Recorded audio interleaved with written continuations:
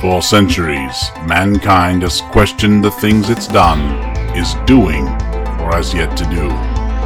Toiling silently, asking itself, what if? What if? What if? What if? Every episode, we sift through those thoughts, diving deep into these whispers of the mind, and present one to you. We are Hypothetical, a What If podcast. Welcome to Hypothetical, a What If podcast. I'm your host, Jay Batts. This is my call. And today we're speaking with... I want to make sure I'm saying this right. It's Karthik Sekar, right? Kartik Shaker. Kartik Shaker? Okay. All right. I put a little more on it than I maybe needed to. All good. Okay. And he is an author and a... what is your profession? Yes, I'm a data scientist in my day job at Climax Foods. It's an alternative food company.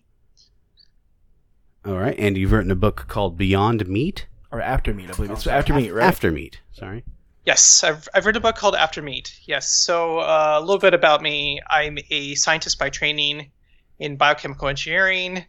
I did a PhD in chemical engineering at Northwestern University. I followed that up with a postdoctoral position at ETH Zurich in systems biology.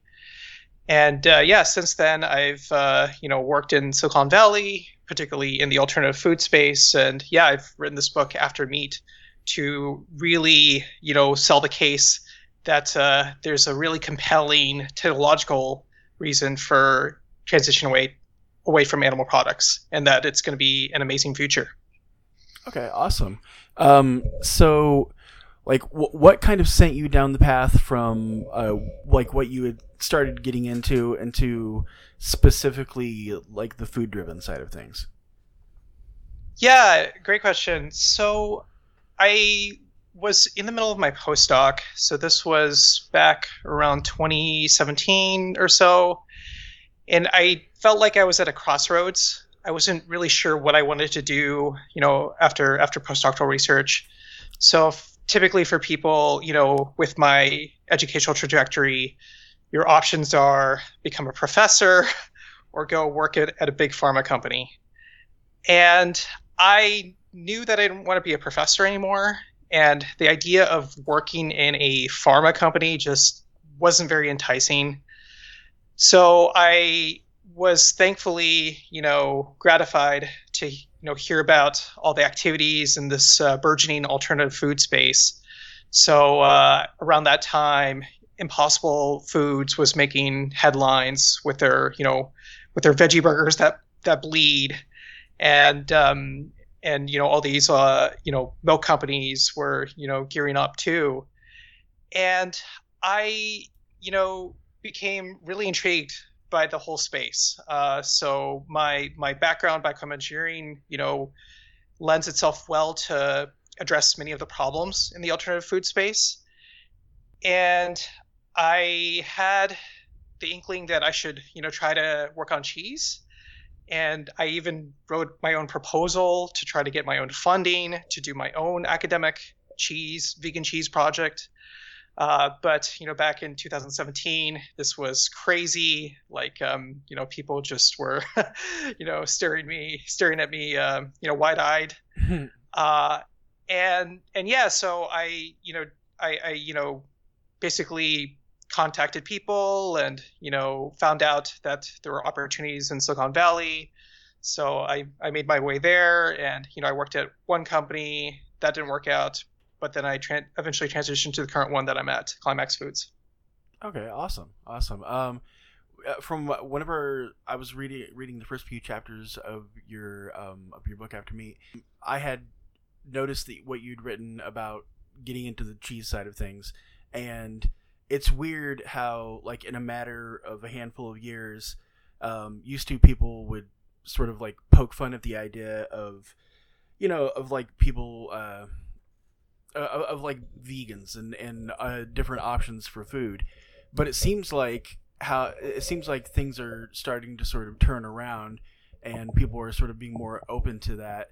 I definitely like what you have written in terms of sort of a like how in the book how you sort of explain as to like why it would be a smarter way to, well, I guess develop food this way, instead of going about it the way that we have.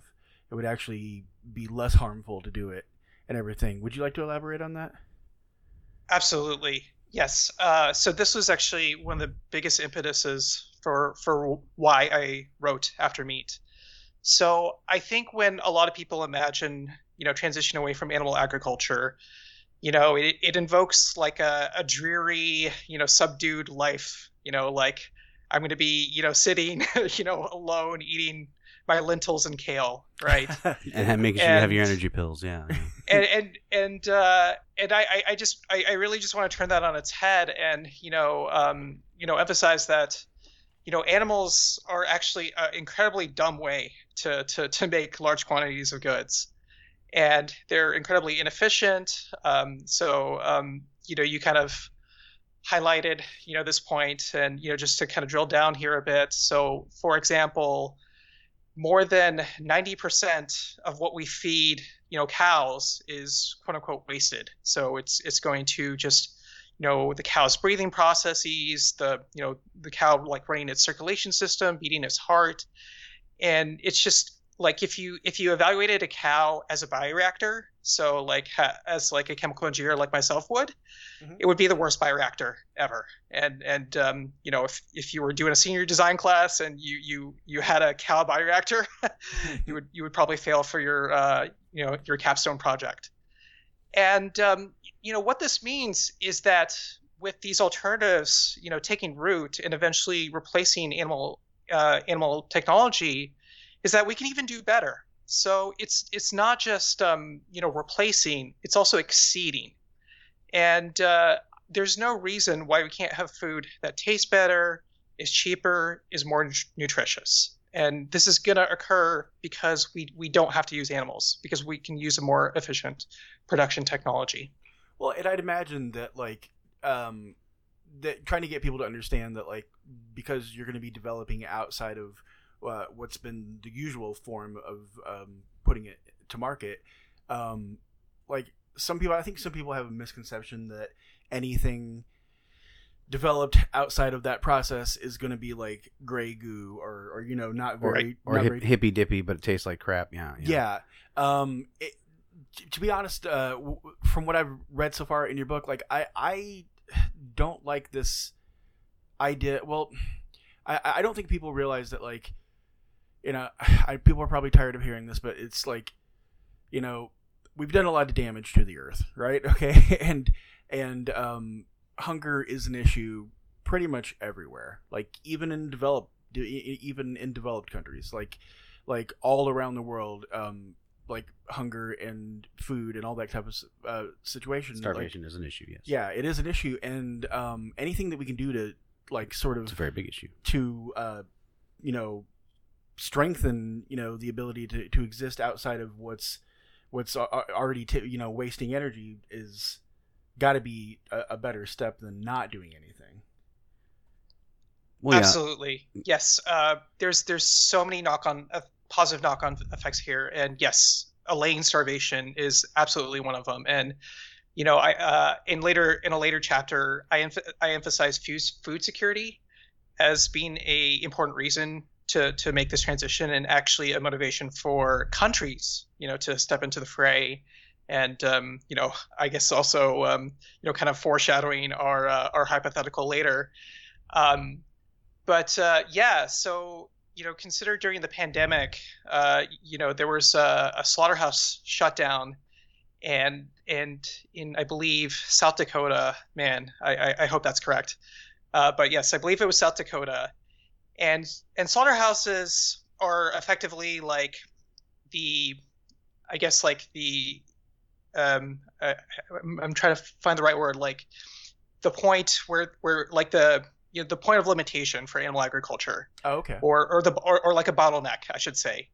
And so with this with this COVID outbreak in this South Dakota slaughterhouse, I believe something like 5% of the country's supply of pork was lost. And that's insane, and just kind of shows you how fraught our agriculture system is. And similarly, China had a swine outbreak, some swine disease outbreak that I think ended up devastating something like 20 to 30% of their pork. And so to that end, so actually within the last month, the Ministry of Agriculture in China announced that they're going to be funding the production or the research for alternative meats. And China right now is 20% of the world's population, and they produce 10% of the food. So for them, that food security concern is huge, and they understand that not using animals is a big part of that equation. Yeah, like I tend to think like it's kind of weird. It's very sort of serendipitous that we have you as a guest right now, because the previous guests that we had spoken to them about having bugs as an alternative. Our hypothetical was, what if insects were the only meat source or protein source? Yeah, but we discussed them as an alternative source of food. Yes. And I think some of the like roadblocks to people developing new products and developing different methods for people to get food is purely sort of almost like a cultural and attitudinal one. I mean, wouldn't you say so, it's Josh? one that we've sort of been grown into, so to speak. It's always been that. So what is that quote I hate? It's always been that way. So why do we have to change? Yeah, that thing, and that an ick factor as well. Yeah, it's funny you guys bring that up, because also I talk about in After Meat that a lot of our food traditions are actually really, really new. And in some ways, some of the stuff we eat, like if you kind of take a step out and kind of think about it, it's kind of it's like a similar yuck factor, but it's just been societally accepted. Like for example, shrimp, right? For me, it's if I was just looking at it like a biologist, just as like categorizing species, eating insects versus eating shrimp, doesn't seem terribly different to me. Yeah. And then like cow milk, it's we're the only species on the planet that consumes the milk of another species. I took, and it's mostly for just, I would argue technological reasons. Like, cows were, a great source of milk, and they were very productive, as we transitioned into, agrarian societies. Well, goats were first, though. Remember, before that, we weren't really drinking cow milk, right? In our hunter-gatherer times, we just transitioned into that. Yeah, so often out of like ease or just comfort within the moment, right? Yeah, or just like for really the longest period of human history, it's just been getting food, period, right? So, we really struggled to reap as much nutrients as possible from our environments, and today, that's we're far better in terms of food security than any point of human history. Yeah, that is a sort of hallmark of the modern society, as we have plentiful everything. So, but there's also there's the flip side of that too, though, where it's not always going to be so plentiful.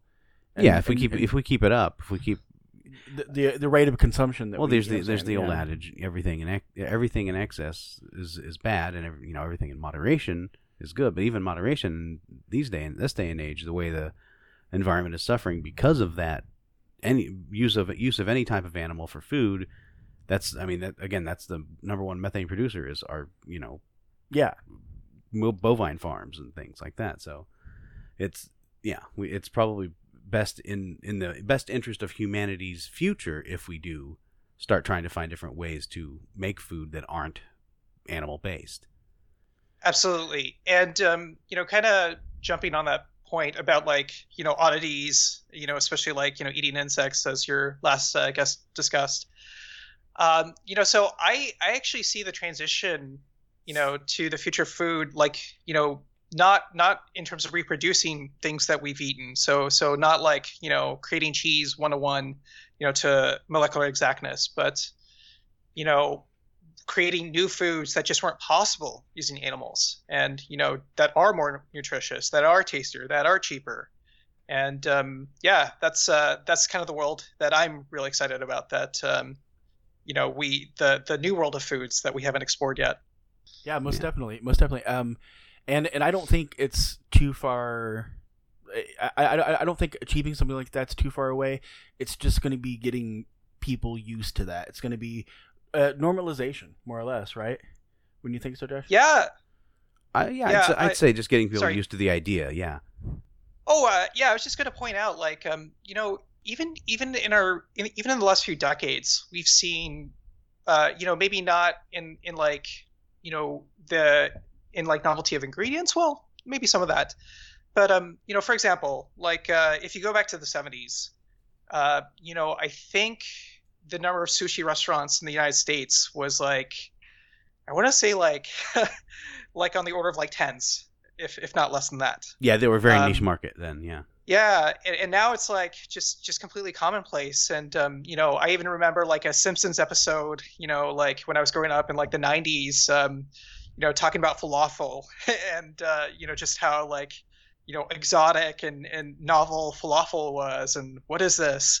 And like I think today that would seem like weird if like a show aired on that, but just to emphasize like how new some of these foods are, at least to our palate. Oh yeah, most definitely. I mean, like we live in a community ourselves where we're lucky enough to have a huge variety of. We have like a whole street full of international food places, from Pakistani all the way down to like that region near France. I can't remember what it's called. Well, I mean, like we have Turkish, we have Greek, we have. I mean, like it just so like a large swath, and it's, so having a varied palate nowadays is kind of it's just really become more commonplace than anything. Okay, so the hypothetical did you pick for him, or did he? No. This is actually Karthik. It was what if the government invested in clean meat in the same way as clean energy starting in the 70s? Yes. All right. Yes. And so maybe it would be worth it if I elaborate here a little bit, just and give a little bit of a history lesson about clean energy. Just Go for it. For everyone's benefit. Yeah, go ahead. Yeah. So United States clean energy research arguably took off in the 70s. So 73, 74, there were spikes in oil gas prices, and so that created just a lot of uncertainty about relying on petrol fuels as a primary sector for energy, a sustainable sector. And so I guess also like security concerns as well. Yeah. And so Jimmy Carter was elected in 76. And, this was one of his top agenda items, figuring out how to transition to clean energy. So he was a big proponent of solar energy. He started a solar energy, I'm forgetting the name. I have it here. Mm-hmm. The Solar Energy Research Institute in Golden, Colorado. Oh, okay. And then the Department of Energy started in 1978. And of course, Ronald Reagan, he hit Control Z on some of what Jimmy Carter did. Undo. But nonetheless, the funding for clean energy took off from that point. And so from then it was just like renewable energies were in the single digits, and today we're encroaching somewhere around 20% of total energy is renewables. Which is a good goal, but it's taken a long time to get there, right? So, yes. Okay, so if they had started started the same initiative for food in the 70s as the renewable energy, is that what you're talking about? Yes. Okay. So okay. If we I had just want to make started sure I'm like on the an same alternative page. protein, research initiative. Oh, okay. Yeah, TPRI. Yeah, because for a moment there I was confused. I was like, you mean like sort of comparing it to like starting it now, but no, that makes better sense. As if they did back then. Yeah. No, So that makes good sense. okay. So are we trying to determine if it was if it would have happened a little faster, like if it would be easier with food than with, say, a non-renewable resource, or how are we trying to? What are our criteria here? Yeah, so that's a great question. So for what it's worth, I think it would have occurred faster with food. I actually think energy is much harder. So the issue with energy is you're trying to compete with like gasoline and oil, which are these, you can kind of think of it like these ready energy dense substrates. Mm-hmm. And renewables don't have that same advantage, right? You're starting from dispersed electrons from the sun or the flow of water, right? Yeah. And so it's just a much harder task, and yeah. So I think in terms of like the tractability of the effort, alternative protein is actually easier than alternative energy. Yeah, not to mention that when it comes to dealing with some of the companies that deal with like what you were saying with like gas or any of the But this is government sponsored, so it's that's what I'm saying. Like a lot of those industries, like whether it's coal or gas or whatever, that they tend to be very backed by certain areas of politics, and they also tend to be very sort of cutthroat. So I can kind of see what you're saying. Like the food seemed like maybe the food side of it wouldn't suffer as much of a blowback. I'm sure that there's people who also politic on the sides of food. I'm most definitely sure. Now, okay, I can't remember when Monsanto started being a very big player in the food market. Because I think that was what, the late 70s, early 80s when they started doing that, right? When they started that's correct. grabbing everything up, and then you have like Kraft Foods, which is, I think, is still under the Monsanto umbrella, right? Yeah. So you still have that kind of I would say there were probably there are lobbyists for quote unquote big food, right? I mean, there are people who go and say, hey, it would be better if we let's try not to make it so we have to shut down all the chicken farms because we wouldn't like that. Wink, wink. Here's a couple of grand or whatever, So in terms of like I had just spoken to you about this earlier. In terms of how we're gonna disperse from this point on and everything, I was just gonna say, do we want to have it to where each of us sort of develop our own opinion and push it out, and then we discuss it, kind of like a round robin, like we usually do? Or? Yeah. Are you comfortable with that?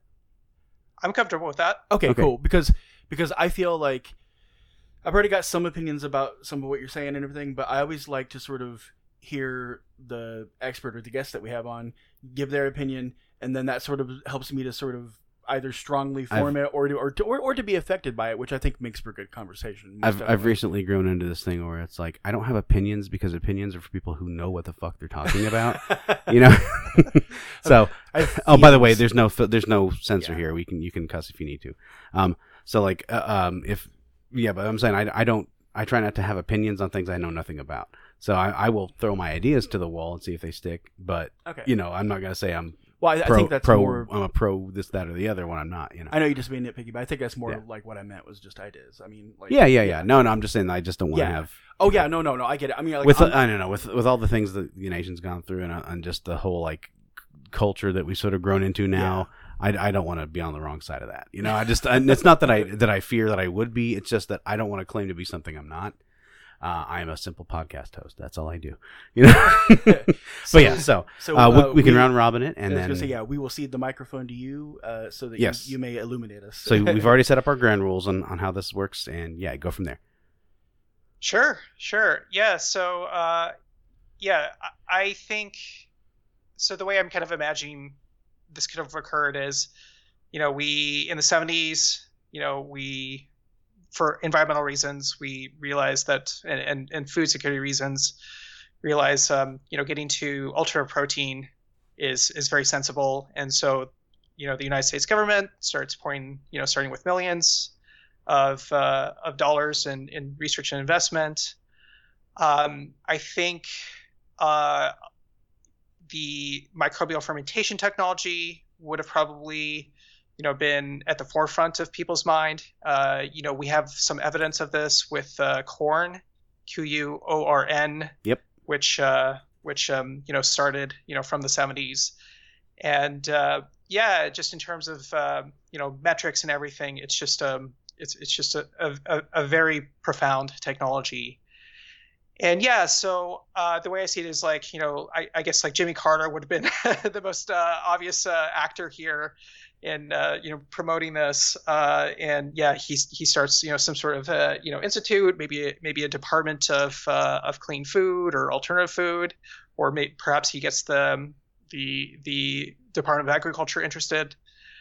And I think you start with academic labs, starting to research ways of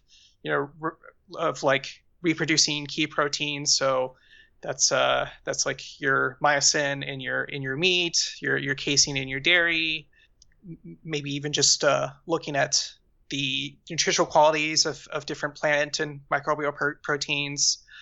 I think probably it would be 10 to 15 years of safety testing, just because it's this new world of food, and we saw this with Quorn, Quorn. I think that technology takes off really quickly. As I was kind of saying, I think it's more tractable than renewable energy. So I would expect it to actually start being economically competitive, within 10, maybe 20 years. So by the 90s. And then, from that point, you start to see it proliferate into, cuisines and foods around the world. And, I guess it's just kind of hard to actually imagine, how our gastronomy might have been. And I think some positive knock-on effects would have been, perhaps we would have avoided, something like coronavirus. So as I understand it, coronavirus, the most evidence indicates that it originated from a wet market in China. And so if we're, fully past, animal-based foods, that means we greatly diminish our risk for pandemics as well, which tend to be zoonotic in origin. I think the difference between that point in the multiverse versus the one we're in is really just the foods we have. What I'm going to grab, when I'm trying to get fast food, and what I get at the grocery store. That's a big kick in the pants for fast food as well, unless they adopt to that kind of thing. Then So within what you've laid out, I do have a question. How do you think, or would you, within what you've laid out, would you foresee any political blowback, and if that would put a start-stop sort of situation? Mainly what I'm thinking is you said the time during which it's being developed, which is from, you said Carter on up till the 90s, 2000s, right? So I would imagine that there might have been some blowback during there might be some blowback in that situation during the Reagan years, or would you foresee that being an issue, or do you think if it was being brought to the forefront and it's an initiative that is helping to be developed by Carter, do you think that maybe cements him as less of, I guess, some people tend to view Carter as a laughingstock, which blows my mind because there's plenty of awesome things that he's done outside of that. But I mean, I'm sure it was a cultural thing. Do you see this as something that Carter is able to hang his hat on, or do you see there being some, blockades over the years? Oh, for sure. It's definitely going to be. Definitely would have been very stop and go. I could definitely see some parochialism under Reagan, and you kind of see it even today a little bit, right? There's, you get this, pejorative Frankenfood, bandied about in these spaces. Yeah. And that definitely would have surfaced microaggression words, in the 80s. Yeah. And then also the number of farmers back then was higher than it is today, right? Mm-hmm. And I think there would have been tremendous pushback from that just as a political bloc. I could see a lot of like traditional farmers just being very wary of like alternative food technology and doing whatever they can in terms of political clout to push back. I don't want to get where my grazing lands. I already got 4 fields of soybeans as it is, Bill. Yeah, that kind of thing. Yeah, yeah, you know what I mean. Well, yeah, and I'm sure that there would be some of them that would take exception to this idea that they're doing what they've grown up and doing what they know to do, and maybe being a bit hesitant. Traditionalism will be a big stumbling block. I was going to say, being yeah. a bit hesitant to maybe want to do what some farmers are doing now, which is expand themselves into different areas of like food development or different having arenas a diverse yeah. Agricultural field. Oh yeah, because no pun intended. There's infighting within that sort of community also. Yeah, even nowadays. But no, that's cool. I was kind of curious about that. Yeah. What about you, Darcy? Do you have any questions? Well, I was curious as if whenever you said that, what would our gastronomical horizon look like? What do you think would are there any examples of produced foods that we could look forward to if we were on this path? Yeah. So we're starting to see some smatterings of that now, and it could have been 20 years ago if we had invested early enough. So one example that I really like is do you guys know Miyoko's? They're a vegan cheese company. I think I've heard them. Yes. I haven't personally, but Josh has. Yeah. Oh, okay, cool, got it. I like to cook, so I get into different flavors and foods and stuff. Yeah. Yeah. So they came out with a liquid mozzarella. So like traditionally, like if you're having a pizza, you use mozzarella shreds, right? Right. You take the shreds and you sprinkle them on. But they came out with like a liquid formulation, and so instead of shreds, you actually just pour it, and it's thick, it's viscous, almost like an egg white. Mm-hmm. Oh, okay. But like but you cook it like you would like a pizza normally, and it looks like. Does it have the same kind of like melt factor? Like whenever you when you stretch, that stretch and that snap and that kind of look and feel as mozzarella? Yeah, unfortunately, it's not quite.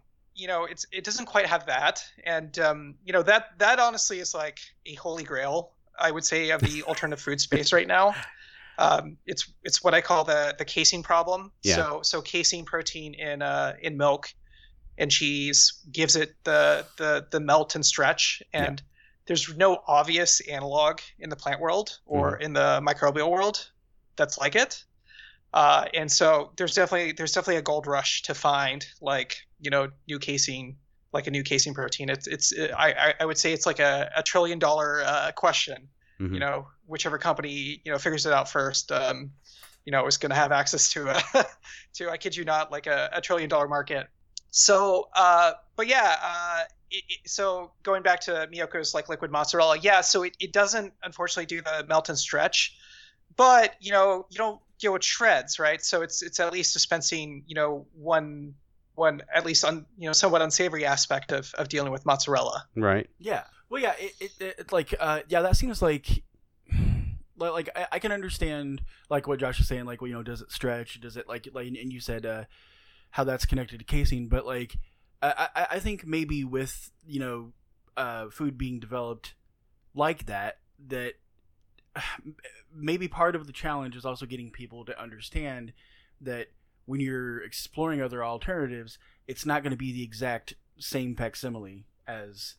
Yes. I'm showing Mike what a picture of what it is. Okay, yeah, I see that. Yeah. Well, I mean, it's not going to be like a 1-for-1 facsimile of it. And if you're developing different food, then it's nice to have the comfort side of it or the nostalgic sort of quality to it. But you want a familiarity when it comes to food that's going to be a I guess you'd say a stand-in for another. Yeah. Yeah, but there also has to be. I'm gonna say this. Like, I think there also has to be a willingness to sort of like develop new familiarities. That's the opportunity we could have had we done this. Remember, that's our what if. Yeah. So, nice. But yeah, this looks really. I mean, it says it browns and melts and all that. They got the vegan mozzarella. That doesn't look out of place. It actually kind of looks pretty decent. Yeah.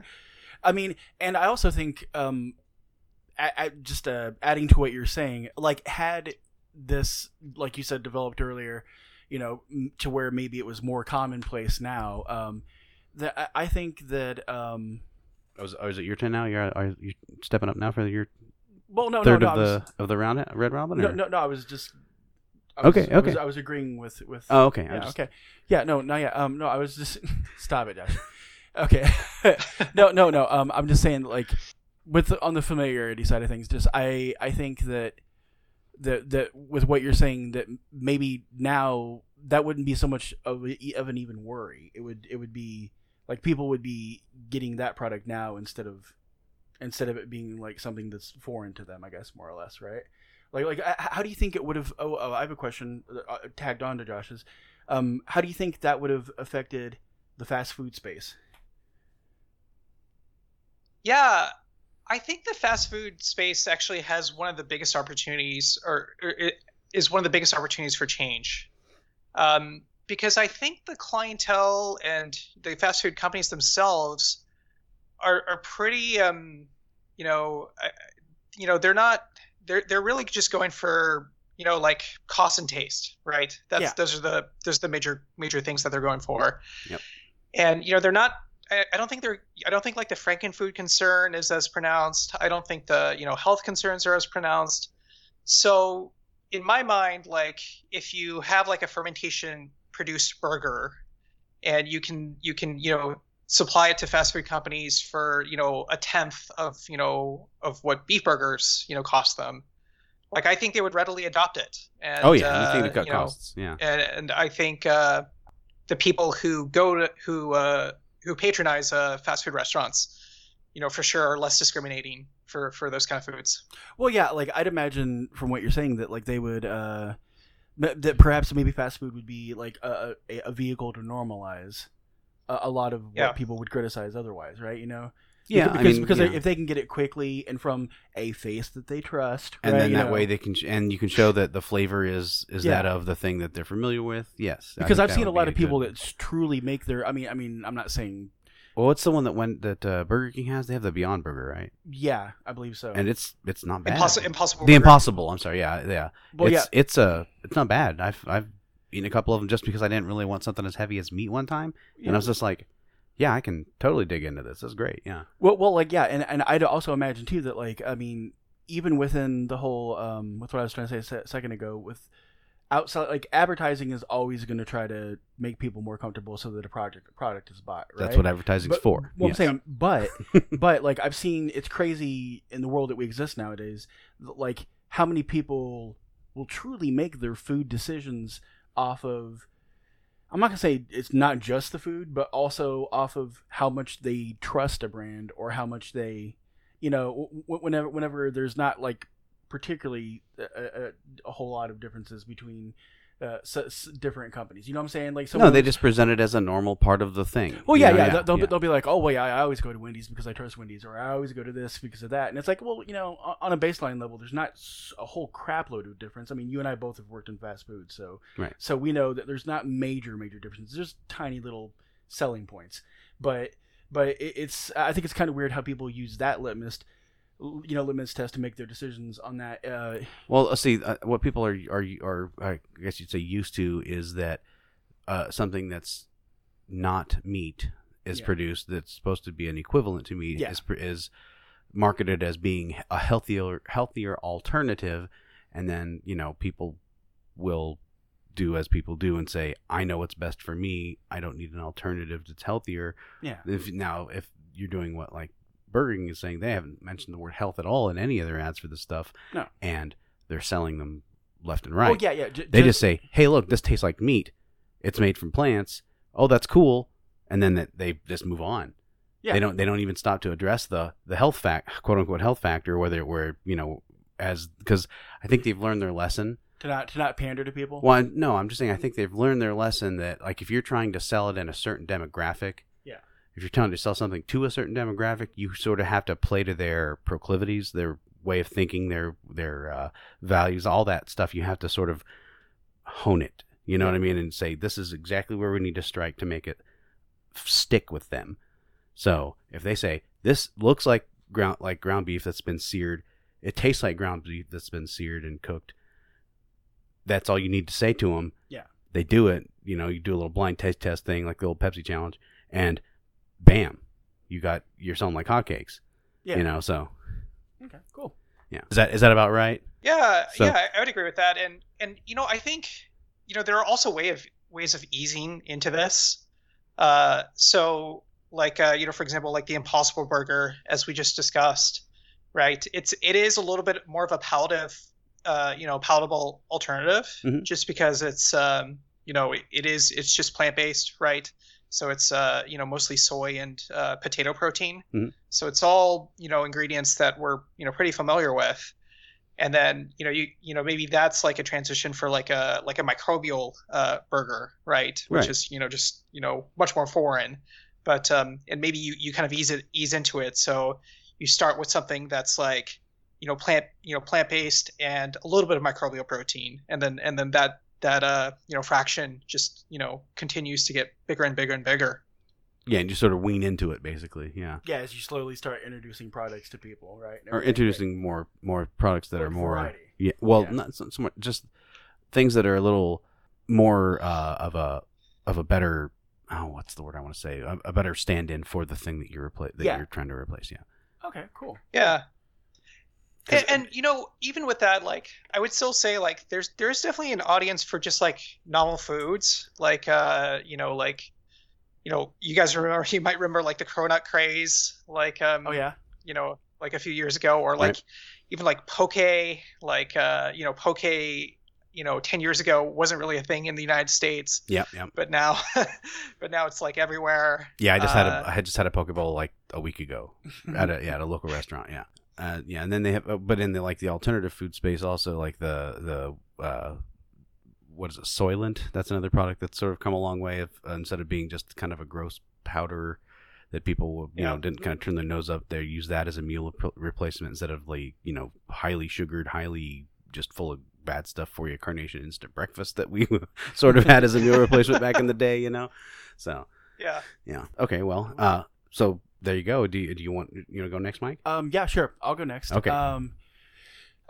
Okay. So I would agree with and just to let you know, I'm not just piggybacking off of yours, Karthik, but I'm just I believe that if we introduced it, if Carter had introduced it, that it would have, that they definitely I think he's a passionate of enough politician, president, person. And being a farmer himself. That he could, Or at least from an agriculture background. despite from hearing the sort of off to the side complaining from other farmers, I think he would see it in terms of a more global sense, right? Since a lot of his efforts have to improve the world since his presidency have been global. I think that he would have tried to have sold it to the American people as much as possible, and like you said, at least to set roots down into it, so things could be developed and pushed along over time. Even with the understanding that the political landscape there was gonna be starts and stops, I think he would have gotten at least enough people on his side to have helped push that forward. They could have done what they do with a lot of bills and just added those as tack-ons to bills that were more palatable for the opposition, if you will. I'm going to throw a tiny bit of a wrench into it, though. Like I do think that he gets it started. I do think that becomes one of his legacies, right? Like in this situation that we're presenting. However, I don't think we take our eye off of the ball. This is the reason why I'm saying it this way. I don't think we take our eye off of the ball. We just end up partnering with other countries that have decided to actually take it further, right? So I actually think that our introduction, even if it was developed back then, our introduction into it becomes slightly secondary because of hesitation from the country, because of other political forces, because of a variety of different things. And then... So I think it becomes more developed in the other countries, and not so much less developed here, but just slower to develop. Yeah. And I think to a certain extent that like it tends to, maybe we start to see some issues globally being solved like some of the food. I mean, I don't want to put my finger on just one place in the world that has food insecurities because I know there's lots of them. But like, you know, maybe there aren't as many issues that present themselves like in Africa or maybe parts of India. You know what I'm saying? There's like areas where it starts to become normal to that side of things and starts to actually help some things. And I'm not going to say that it like helps it totally. It doesn't like totally fix things, but I think it starts to allay some of the issues that we feel like we're dealing with today, right? Like things don't seem as starkly bad. So yeah, if we started it then, I see it definitely being a positive force that we eventually do jump onto the boat. How long do you think it takes to become commonplace in your scenario? Commonplace, like, wait, hold on. Now, do you mean like in the United States? Do you mean like globally? How long have you seen Morningstar Farm stuff in the freezer section at your store? Oh, how long have you seen corn stuff? It's been quite about 20 years or so since we've seen products like that. Yeah. So how long do you think yours takes if we go with that way? If we go down that path? Yeah. If we go down that path, well, we said it. I know he said it takes 20 years to develop, right? 10 to 15 for safety and flavor and all that developing, and then another 5 or 10 or so for just getting it out there, right? Okay, so I'm gonna say this. I think late 90s for the most of the world, right? For the most of the world, it starts to become familiarity to them. It starts to get used. You know, they start developing more things. We become more aware of it, and it's kind of novel to us, but not completely novel because there's people here that know about it and have been involved in it, right? I do think that since we're a little more slow to respond to it, I think that we only really start to embrace it. If I said the late 90s, I'm going to say maybe the beginning of the 2010s, maybe mid 2000, like 2005, 2010. Oh, really? Maybe that, you know, not saying that we're horrible for getting to it late. No. But what I'm saying is that, like, compared to the rest of the world, which I'm sure they have their own issues in terms of like their own sets of like idiosyncrasies, right? You know, but with America, having lived here, I mean, they have their own cultures, yes. Yeah, they have. Well, I'm saying their own idiosyncrasies about how comfortable they are accepting different things, like different cultures do, right? Okay.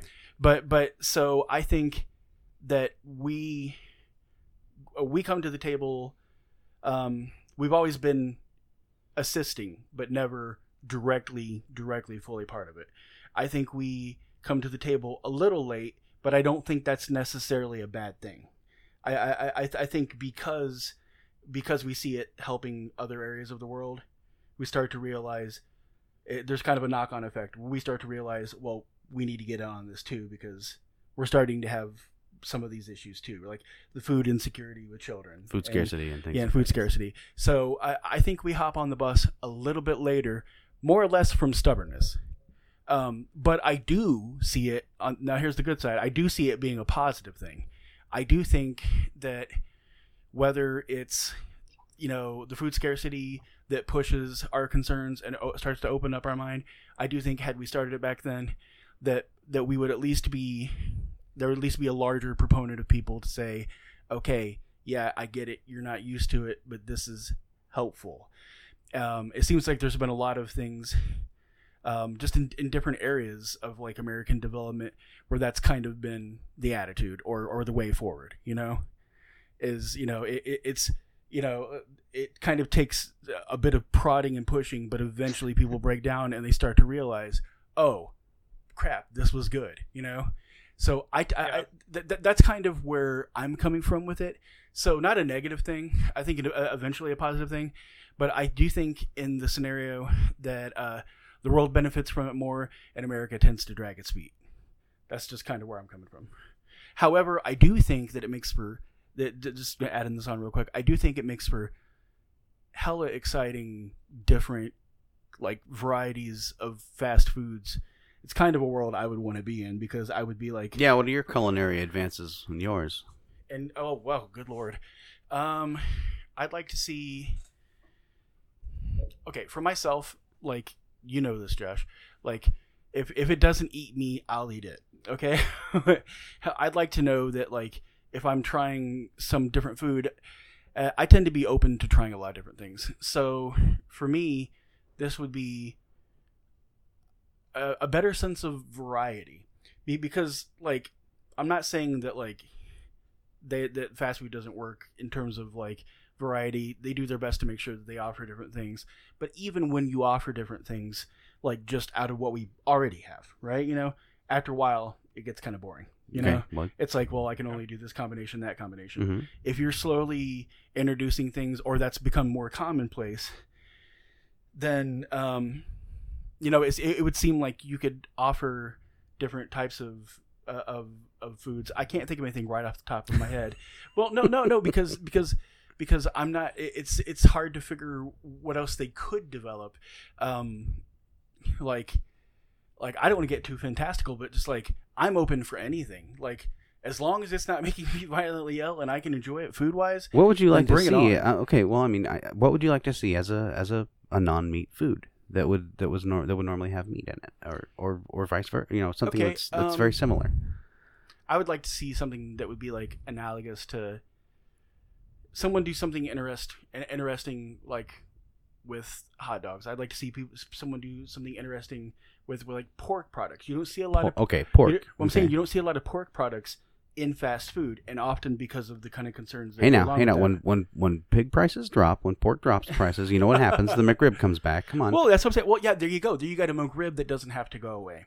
Okay. Yeah, you know what I'm saying? Okay, A McRib that no longer. I mean, and I know that people will bitch and say, "Oh, well, now it's not special because it's here all the time." But you know what I'm saying?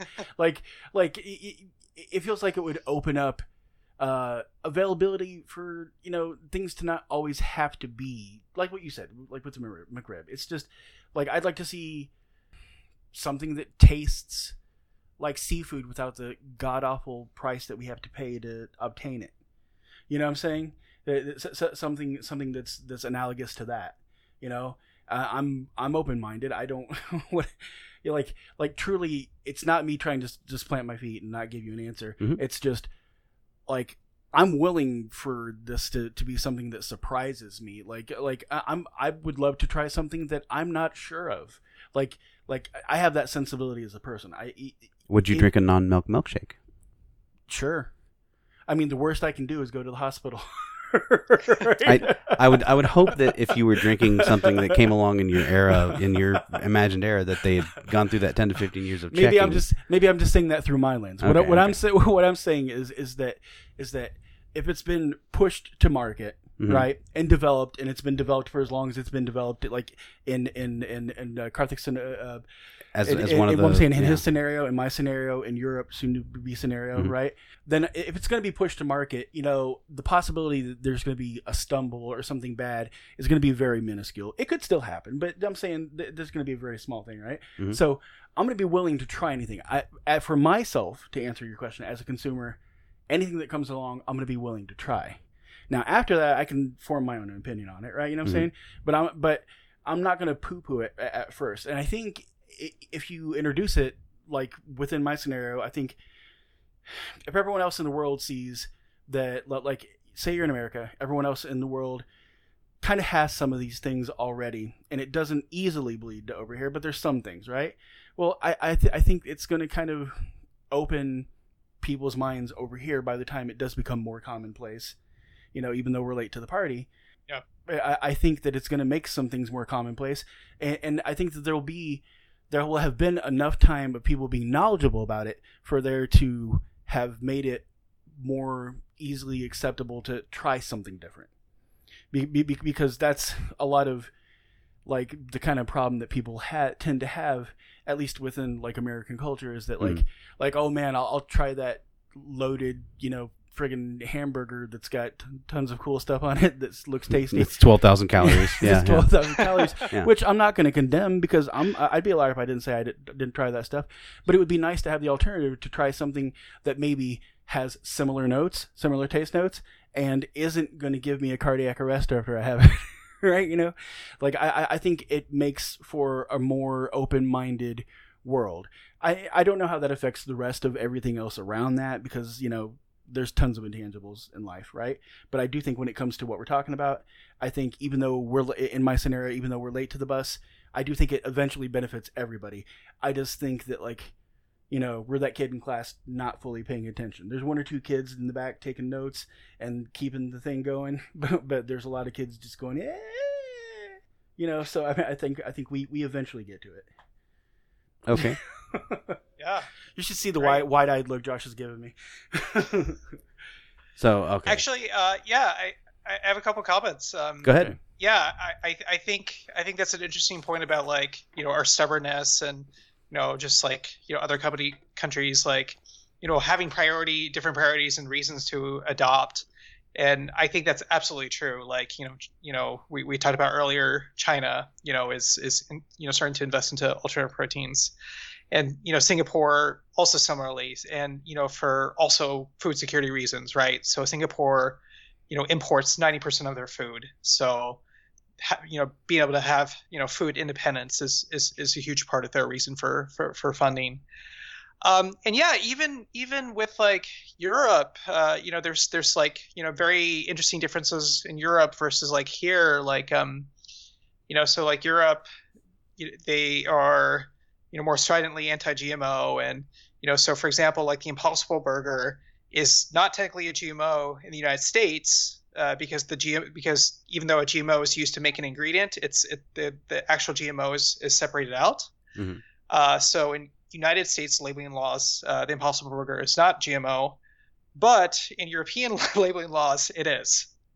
So even if you use a GMO to produce the food, you have to, it means that's a GMO. Mm-hmm. Yeah. I gotta say a side note here. I personally think that those who get in an uproar about things that are GMO, it depends on what type of genetic modification they're doing. Sure, if they're genetically modifying chickens to have more meat and less flight muscle or something like that would be sort of a poor mutation, if you will, then yeah, I would please don't do that, because that's bad for chickens, Yeah. But if you're making it so that if you're using a genetically modified organism that will produce a better protein that's not just muscle, then I would say the more the merrier, because that way that's a quicker way to get off of meat. Well, and there's other things that we've genetically modified over time that corn is a GMO food. It has Bananas. been. It has been. It was grass when we first started. Bananas are clones. All bananas are clones. Yeah. Well, I'm saying because used to they had crap. They were packed with crap tons of seeds. The Cavendish old ones. Yeah, the ones that the quote unquote imitation banana extract tastes like. Yeah. The ones that's the only way you can get that flavor anymore. Yeah. Yeah. Give me your banana rounds. I will have the old school banana flavor now. Yes, kind of thing. So. But I'm saying I just think that some GMOs are beneficial. Is what I'm saying in a nutshell, because it really just depends on the flavor of the GMO, so to speak. Because some are good and some are like, why would we do this? Yeah. But yeah. 100%. Yeah. And chapter 5, I talk a lot about this. Saying GMO in itself is not helpful. The details absolutely matter. Yeah, it's a blanket statement. It doesn't help much. Yeah. Oh yeah. But before we get to Josh, this sparked a memory from literally over the past few weeks. Like I said, I've been catching up on some of the reading, and I like how you describe your dislike for the word natural. How some people misuse that. Yeah. And that is, it's a scare word. I think that's spot on, because it's a hard to define word. It's not. It's really the semantics in which you use it that defines it, instead of it being one way or the other. I mean, I'm pretty sure if I'm understanding that correctly, right? That's correct. That's exactly how I see it too. Yeah. Yeah, because I mean, all natural. I mean, everything is all natural. Red dye number 5 is an all natural thing because we got it from something else that we just don't want to say what it is. Like certain, the reason that M&M candies are shiny is because of an extract from an insect, a shellac. Yeah. So it's very, they're just ways to cover up that yuck factor, So if, somebody found out if people learn what their favorite foods are made from that are processed foods, again, processed is another thing. It's like every food is processed to make sure it's safe for eating. How is one food processed differently than another? But versus, I don't know. Anyways, but yeah, when you're pumping it full of ammonia and then rinsing it out with chlorine or something, that's weird. But yeah. So how does your timeline play out? Okay. So I see Carter, since Carter's a very, very even-minded fellow. Like, but again, this is before Habitat for Humanity started and all that stuff. Yeah. He's a very even-minded, open-minded fellow. Even though he's got a very big agricultural background, it's not for a meat industry. He's a peanut farmer. I'm certain he has looked at alternatives for peanut uses for peanuts that aren't peanut use. A form of protein. I mean, they are. They are. Yeah, no. So Yeah.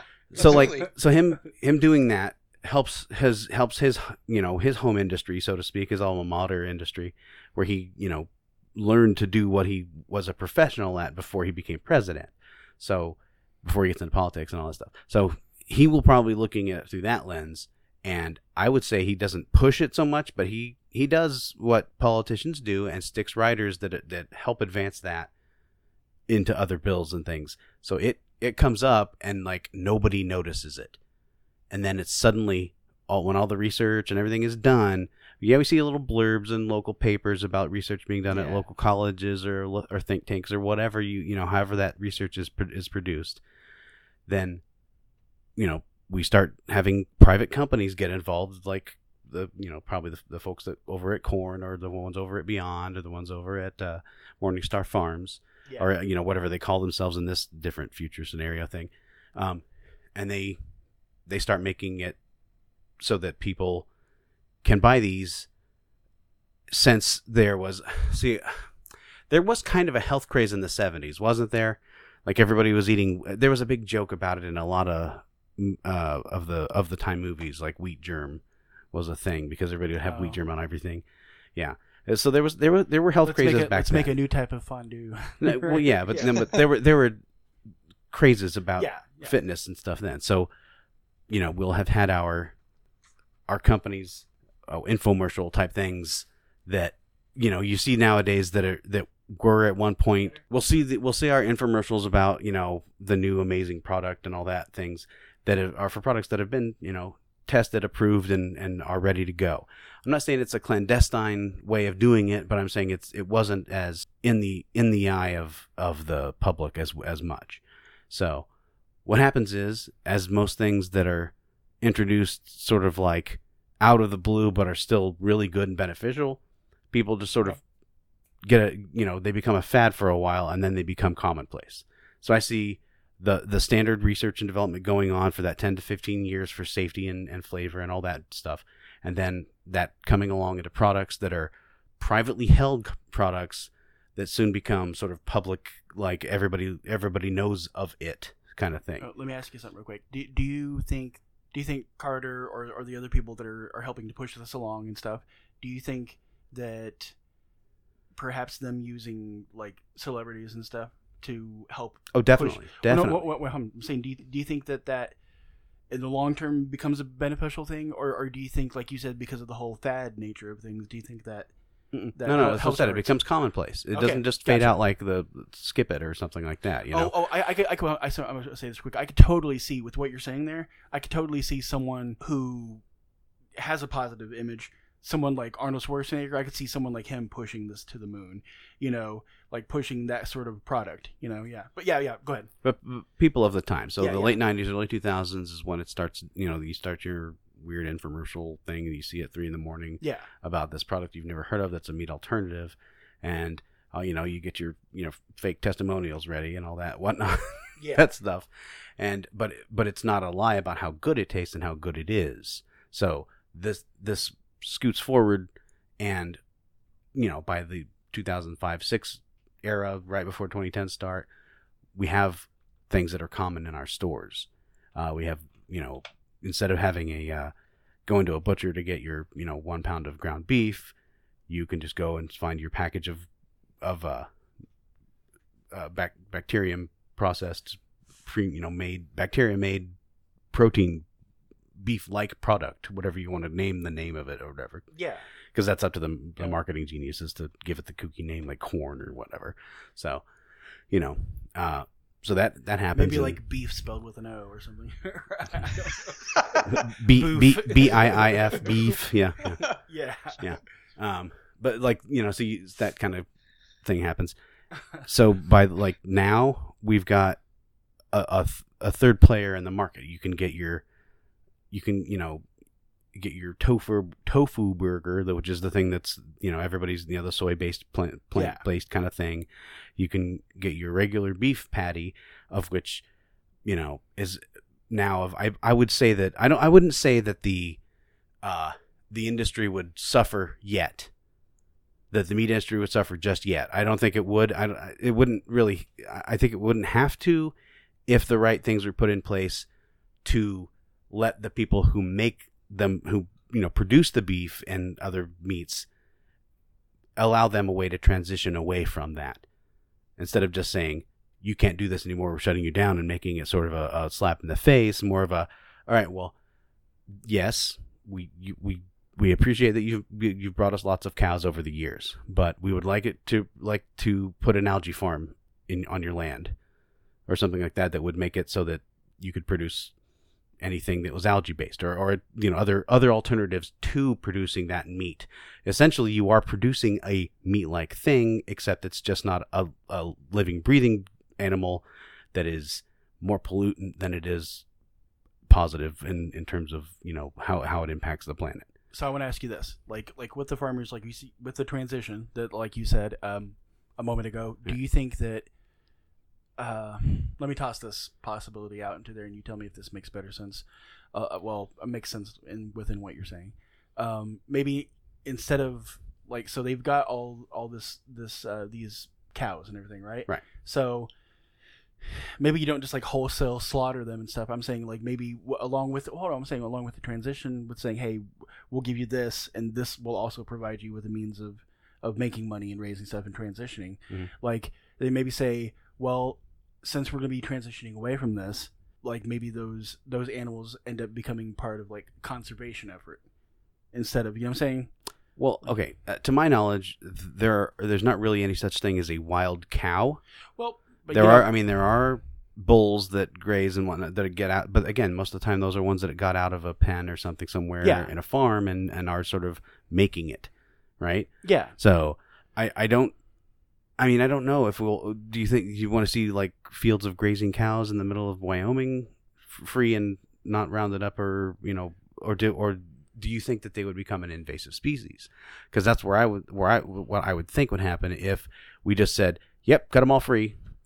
Okay, well, no. That's maybe when I'm saying conservation, I'm maybe the way I'm stating it isn't making better sense. A sanctuary. Yeah, I'm saying they're you're going to have defined areas that they can be. Just keep them on protected land. Yeah, keep them a protected species. Kind of like how for a while there, you couldn't use buffalo in industry. You couldn't use that. Eventually you could, whenever the numbers got back up. You don't remember about the big kill-off they had during the Yes, Native I American understand riots, that. That's right? Okay. what I'm saying. Okay. For a while there, whenever the numbers were getting back up, Right. you couldn't mess with it. Right. So what I'm saying is, would you sort of have an instance where maybe some of them go to a farm? Is what I'm saying. You know what I'm saying? Like Farmception. No. You know what I'm saying? Yeah, I think I get what you're saying, because I think that if we were to just set all the cows and chickens and any other agricultural animal that we use for food and meat free, I think that we'd have a problem with invasive species being them, and then so once they were all culled, then that would be an extinction. I guess there are wild chickens. There are in some places in the world, but in the United States, you don't see a lot of them. Yeah. So some species would make it, but some would just become invasive, and we'd have to say, well, we got to cut our losses and kill them off because we can't afford them to eat all the all the algae out of the algae fields, kind of thing. Yeah. So I would see that would be a problem you'd have to deal with. Definitely, you'd have to have it so that they could be in a place. If you're 10,000 head of cattle, and then you're suddenly switching to producing soy protein Yeah. You know, and then what happens to the animals that are still there? You know, you can't, you know. And yeah, you would definitely have an industry shakeup if to put it lightly. Well, that's the agriculture that's why industry would be turned on its head almost as that happened. Yeah.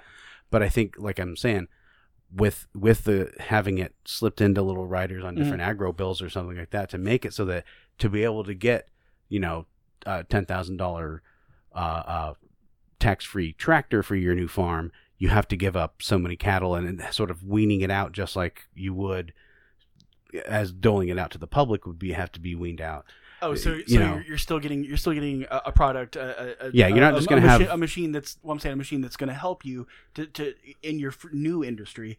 But we're not hitting you in the pocketbook necessarily. We're just taking away. There's a trade off. There's something that has. There's a give to it. You know, something has to give. Essentially. Yeah. Well, and then you could. Yeah, I see what you're saying. It's like over time you could sort of eventually get it to a point to where you're starting to push those cattle into places where they can be where it's not as negative. Or you just impacting. Stop breeding them as you're doing that. As you're transitioning and getting your free tractor, you don't have to have, you know, your 100 head of cattle less because you got this nice new tractor. Okay, the next time you get a new combine, hey, look at that, you're 1,000 head of cattle less now because you're just not growing them anymore, essentially.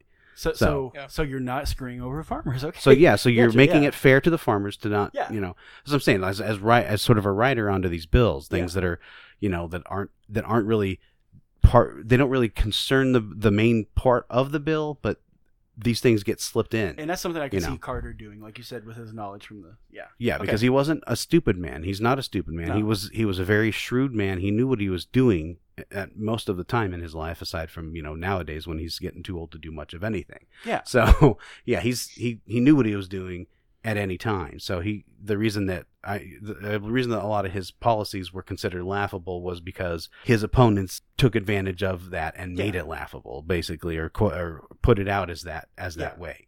If you actually go back and look at his career as president, he did do a lot of things. Oh yeah. He did a lot of good things, and it wasn't just, you know, he wasn't just like a lame duck president. But the smear machine was large. Yeah. I mean, this is the same thing we saw with Obama. They just didn't like him, so they just smeared him. Same thing with politics ad nauseum. Yeah. That's how politics rolls. Yeah. So, so that's my scenario, and you know, by the 2010s and stuff, we might even have some rainforest growing back because of how much less cattle there are eating all the grassland in South America. You know what I mean? Yeah.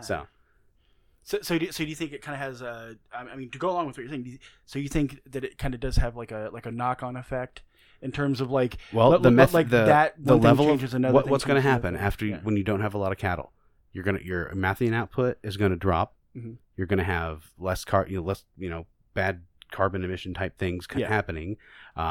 Sure, you know, I'm sure the electric vehicle market and stuff like that will have evolved as it has now, and you know, we're already seeing electric tractors and self-driving tractors and all that stuff. So we'll have all that kind of tech in place. It'll just be more commonplace because you have to use it more than you do, you know, just letting the cattle eat all the grass. Yeah, you know. So. Oh, nice. So I'm saying it's almost. I don't want to make it sound too like utopian, but it is in that scenario. I think it's a net gain for everybody. So just a little bit of planning. I'm just going to ask you this. So like a little bit of planning and perhaps some slyness, you know, sneaking it into the different bills, kind of allows, not in an espionage like way, but just I know what you're saying. But like him doing that. Did you put the plans under the paper? Yes. Him doing that allows attitudes to be slowly changed instead of it being like such a smack in the face. And then, you know, I mean, what's a whistleblower going to do? Are they going to like, oh no, the meat industry was killed by this, and it's like people don't care anymore. Whatever, it's common. You know, it's like, okay, great, good for you, bud. Nice reporting. Yeah, gold star. You know, kind of thing. So, you know what I mean? It's just that whole like, there's no, I don't see any negative to it aside from maybe pushback. You get pushback from the I gotta say it, the boomers. Yeah. You get pushback from the people who grew up with meat all their lives, who want the American kind of folks.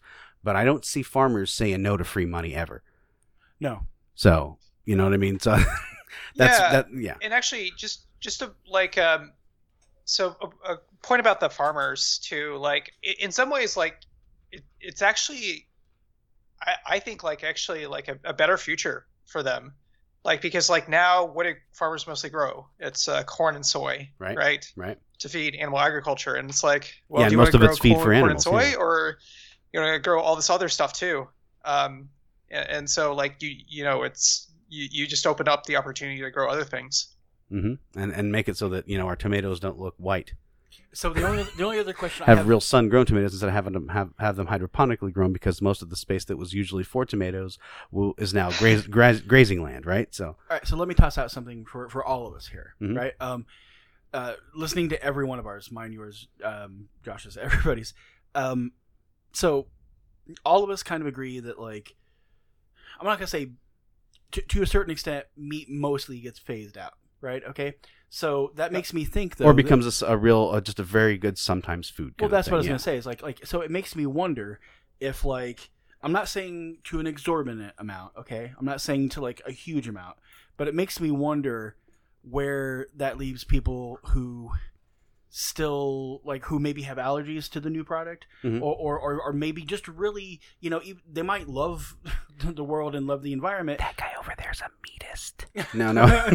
Yeah. No, I'm saying, but for whatever reason, they just choose to stay in the meat camp of things, right? Right. So what I'm saying is, like, so what I wonder is, does that make meat more of a specialized product for people now? That, like, do we make that transition to where it's specialized? And I'm not saying charged, not Kobe beef kind of specialized. yeah, like I'm not saying it has to be like $3,000 an ounce or something. Yeah, it doesn't have to be like yeah. that. But does that to make it to where it's just like a little more expensive because of the places that are still existing that are using, like, like it just makes you sort of wonder where that falls and how you guys feel about that, because, like, I would be willing to accept something different, but it depends on how your PORQ pork tastes. And it depends on how much people like it. Yes, Josh, I am a meatist. I'm sorry. Well, no, I'm just. I know. I'm just joking. I'm just saying. But I mean, no. You couldn't just be like, oh, if I can't have meat, I can't eat here. Well, yeah. You know what I mean? But what I'm saying, though, is, like, for those people, I'm not painting anyone in a bad picture here. What I'm saying is, for those people who have chosen one camp or the other, right? Like, you don't want to completely shit on people, right? Like we'll be honest, you still want it to be a very open-minded world. But, so there's going to have to be meat existing in some. But I think, though, that it's some of the people all the time, not an all the people all the time situation. So you're never going to be able to please everyone. Oh, no. What I'm saying is that, like, do you think to cover some of those issues that you're going to face from having to produce some meat, do you think you end up putting a little bit more of an upcharge on it? Or getting the people price used of to that meat idea? will definitely rise when that happens. Yes. Yeah. I mean, as with anything, scarcity scarcity makes the price go up. Yeah. I mean, God, look maybe on a fast at food toilet menu, paper, gas, whatever you want to cite from the last 2 years we've been dealing with. Yeah, prices are going to go up. Okay, so here's what I'm saying. Let me use an example then. Okay, all right. But again, if you make the meat alternatives a tenth the price, like he was talking about with the hamburgers and the soy burgers are going to be cheaper. They'll buy the soy burgers. Okay, yeah. No. What I'm saying is just like, okay. Like, I see what you're saying. Meat will be a specialized thing, yes. Well, like, I'm just wanting to paint an actual picture so it doesn't seem so abstract. Okay? So say all three of us decide to go someplace that we like to eat. Let's say, just for the sake of an example, let's say that it's Wendy's. Right? Okay? Sure. All right? And so you got your... Not sponsored. Not sponsored. Yeah, not sponsored. So you've got your menu board up there, right? Right. And you've got the traditional stuff that you're used to seeing, like, your hamburgers, cheeseburgers, and then your chicken. Sure. And everything. And so it makes me wonder, like, when you look up there, if it's going to be like, you are going to see what you're seeing there, but you're also going to see, like, the analogous sort of healthier version. I think by this point, again, very utopian thoughts here, but you'd see the meat alternatives listed as the front of the pack, the first number 1, 2, and 3, at the bottom, and then your 55 and older menu, so they can, you can have your hamburgers and cheeseburgers. But you see what I'm saying? Like, what picture I'm painting is that it's not going to be a negative thing, but, like, it is going to sort of change. It's going to sort of change the view of things. It's going to like what we've gotten used to is it's going to essentially shake up sort of like the norms that we have. You know what I'm saying? Oh yeah. But, like, because you'll go there and you'll see, like you said, maybe since it's been so long that it's been there, it's normalized, right? But you're still going to see at the bottom, it's going to be to someone like me and you growing up, and Karthik, it's going to be it's going to be almost it's going to be so odd to like you said, go to the menu and see like the healthy things at the top of the menu. You're going to have your hamburger and cheeseburger have an asterisk beside it that says meat based. Yes. Oh, like there you go. Right. Spot like there. You're going to see a lot of that. So I don't think it's a negative thing. I was just curious how you would see that. Like how are you going to funnle those? We would do as humans do, on? and we would delimit the things that need delimiting. Yes. Yeah, true. So okay, that makes sense. All right then. Yes. So I think it's I see like an S-curve trajectory. So where you see like a big sweeping change, and then you'll have definitely this like straggling population, slow with a switch. For Mikhail, all the reasons that you brought up, like whether it's just like food allergies or just clinging to traditions. Yep. One thing we actually didn't talk about was like the social aspect about all this, and that's just sort of like people's sensibilities about animal welfare, right? And so one thing like I always kind of put out is like I think like this is one of those like social revolutions that's also technological, so like for example, for women's rights. The advent of domestic technology such as like washing machines and vacuum cleaners actually had like a profound impact on women's rights, right? Because you didn't have the presumed misses needing to stay home, to set it do and all forget these it and walk away, domestic chores. And in a similar vein, like if you can have these alternatives that are better in every way, and you totally mitigate the suffering component. Like I think that would actually inspire greater sensibilities about like animal welfare, and I could even see like a point where where we like inflect, and like the weird people are like the ones still eating meat, right? And then everyone else are the normal ones. Yeah, I've gotten to that point with my father.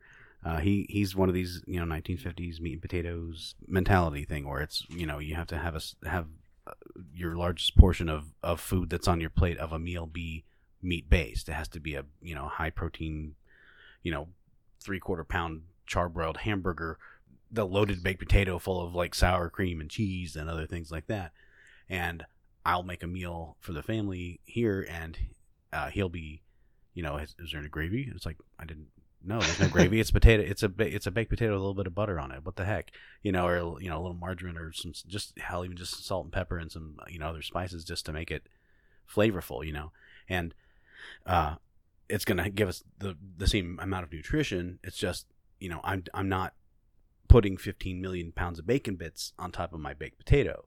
I'm still getting that starchy energy hit, just without all the extra fat and saturated fat and other artery clogging impurities, so to speak. I don't know. I think that we in this day and age now are kind of at that point where if somebody says, give me a 14-ounce ribeye, well done and no covered in brown gravy and mushrooms and all this, that sort of like overeating mentality where you just have to have tons of protein and other just input, where it's just you just eat. You're not eating can be an experience, yes, but you don't have to eat. You don't have to overeat to survive. So portion control is one of the bigger problems I see with the older generation, is because they use the excuse of we didn't have a lot as kids, so we have to overeat now. Why? You're still alive. You weren't starving. You know what I mean? That mentality is sort of dying off. People just eat and then they're full, and they don't eat till they're more full unless they were taught to eat that way. So it's also it's going to be a matter of educating people on what not the bare minimum to where we're walking around like emaciated skeleton people, but like what it takes to be what the minimum input is to make a strong, healthy human being. Sorry to piggyback off of that so long, but yeah, that mentality is sort of dying off, and we are in that kind of thing where we have hey, I just want to, come in and have a 4-ounce piece of salmon with some rice versus I want, a 14-ounce plank of salmon that's been cedar planked and, dressed up with all kinds of just too much of everything. So that is that I don't know, at least locally, when I'm sitting in a restaurant, I see somebody order some food like that, they do get looks these days. It is that kind of thing where it's almost socially kind of weird to have that, boss hog kind of guy walk in, 400 pounds, and wants to eat everything at the buffet. You know what I mean? So, but yeah. So I see where that could go and where it is that I've at least observed going. So yeah. So, I think we've all reached a pretty good point, haven't we, dude? Are you done? Like no, I mean. Well, I'm saying like I don't want to keep. Yeah, I mean. So yeah, I just did you have anything else to add on any of that? No, I think that was pretty exhaustive. Yeah. Yeah, we do try to go on tangents and stuff. There are certain subjects where, I mean, like, we could go on and on about the social part of it all because, I mean, I'm certain there are different demographics in the country that, would take more kindly to a switch in paradigm than others. Yeah. So, but again, we could go on that for another hour, but we don't want to keep you too long. We've already gone about an hour and a half now. And we appreciate you taking it. And we appreciate you coming on our show here. And so now we would like you to plug yourself. You got any social media places or anything else, anywhere people can find you, a place where they can buy your book if they'd like to read it? Sure, yeah. So JBats, Mikhail, thanks so much. This was so much fun. I really appreciate the turns that this conversation took, and I learned a ton myself. So the book is After Meat. It's available from all the usual suspects online, Amazon, Barnes & Noble, etc. It's also even available on my website, aftermeatbook.com, for free. So there's both an audiobook and a digital version of it available for no money. I don't want money to be a reason that someone can't access it. And all the proceeds are going to charity. So to charities that are, promoting and, catalyzing this world, post-animal products. Awesome. Excellent. We'll have links to all that stuff on our show page here. So take care of all that. And everybody knows all of our socials and whatnot because we stick that in post-production. All right. Always ask yourself, what if? Awesome. Excellent. Awesome.